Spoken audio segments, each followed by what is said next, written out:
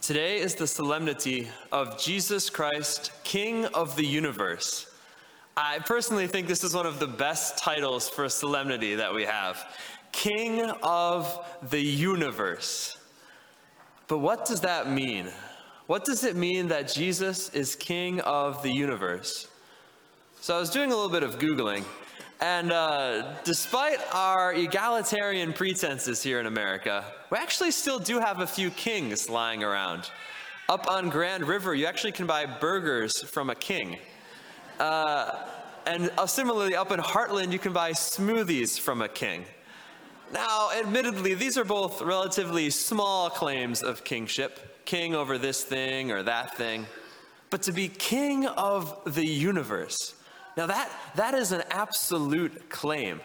There can be only one king of the universe. So how can Jesus claim this? Well, first, he created the universe. Remember, God created everything by a word of command, like a king giving orders to light, darkness, to matter itself, nature obeying his very word.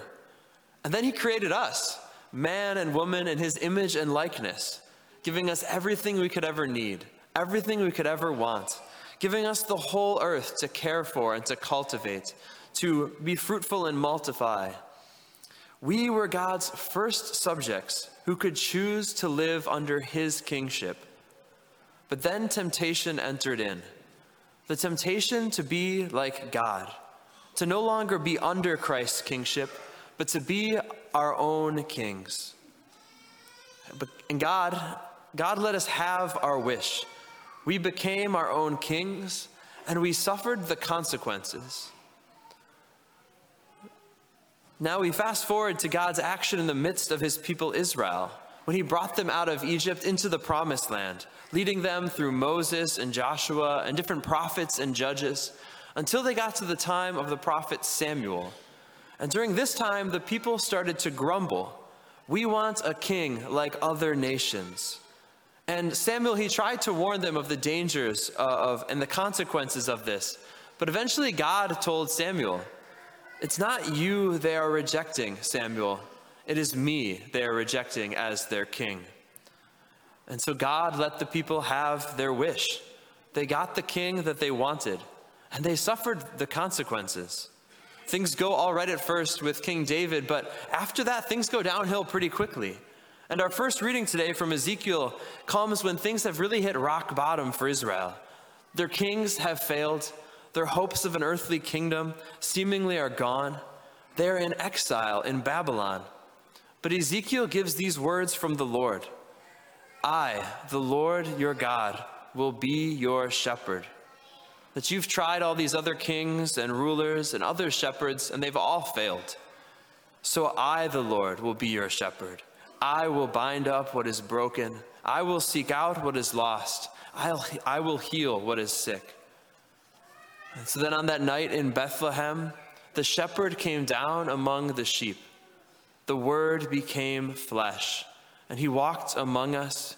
He healed, he taught, he raised up the fallen and the broken. But then the sheep turned on him. "You would crucify your king? We have no king but Caesar." And so the Lord let us have our wish. But this time it was the good shepherd who took the consequences. He laid down his life for his sheep. He bore the wages of sin and death on his shoulders. And in this dying and rising, he demonstrated his kingship even over death. So now the decision comes to us. Will we live under Christ's kingship, or will we live under our own? And there is not a third option. There's not a neutral choice. Either Christ is your king, or he isn't. The gospel today makes this clear. When we stand in judgment before God, we will either go to the right or to the left. There is no door number 3.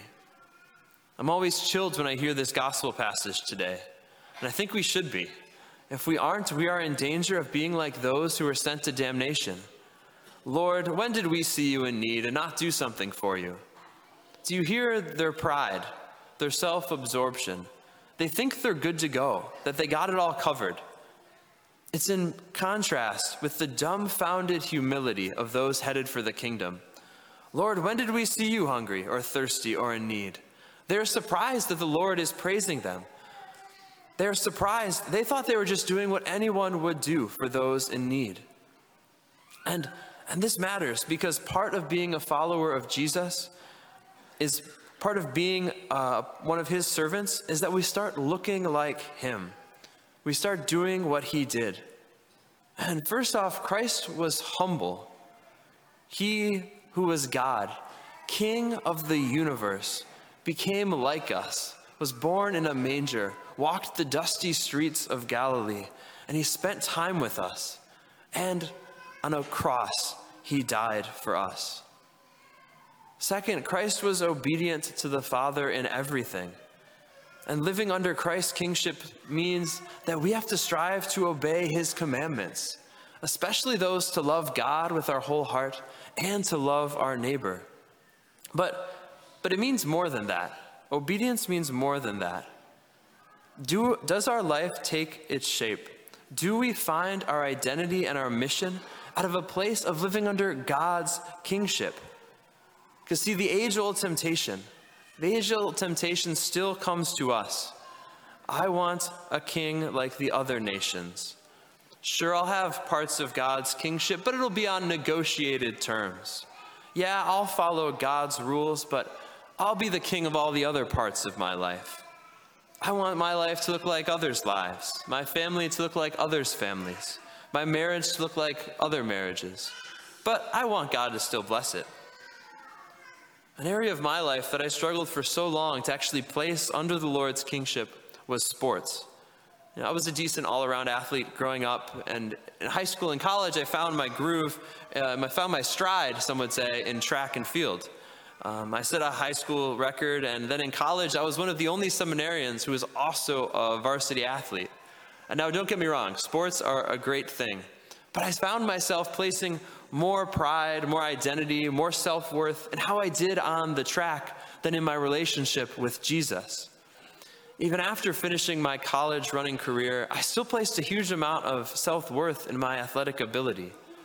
In God's mercy, though, and I really see this as God's mercy, he had to sideline me for a while. I had a couple injuries that got me off of competition for a while for me to be able to see how I was placing this above him, how I wasn't letting him have this part of my life.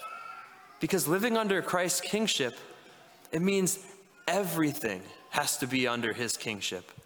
Our lives, our vocations, our jobs, our families, our children, it all comes under his kingship.